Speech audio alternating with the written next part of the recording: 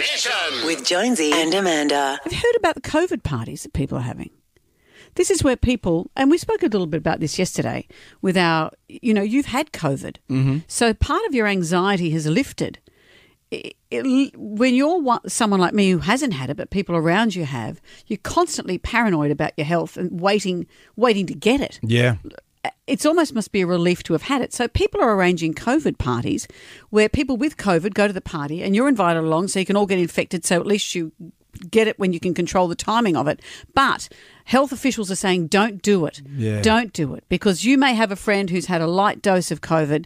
That may not be your story. There may be long-term effects here. It's not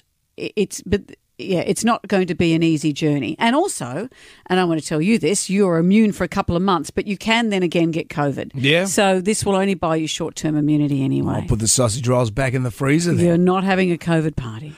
Jonesy and Amanda's Jam Nation.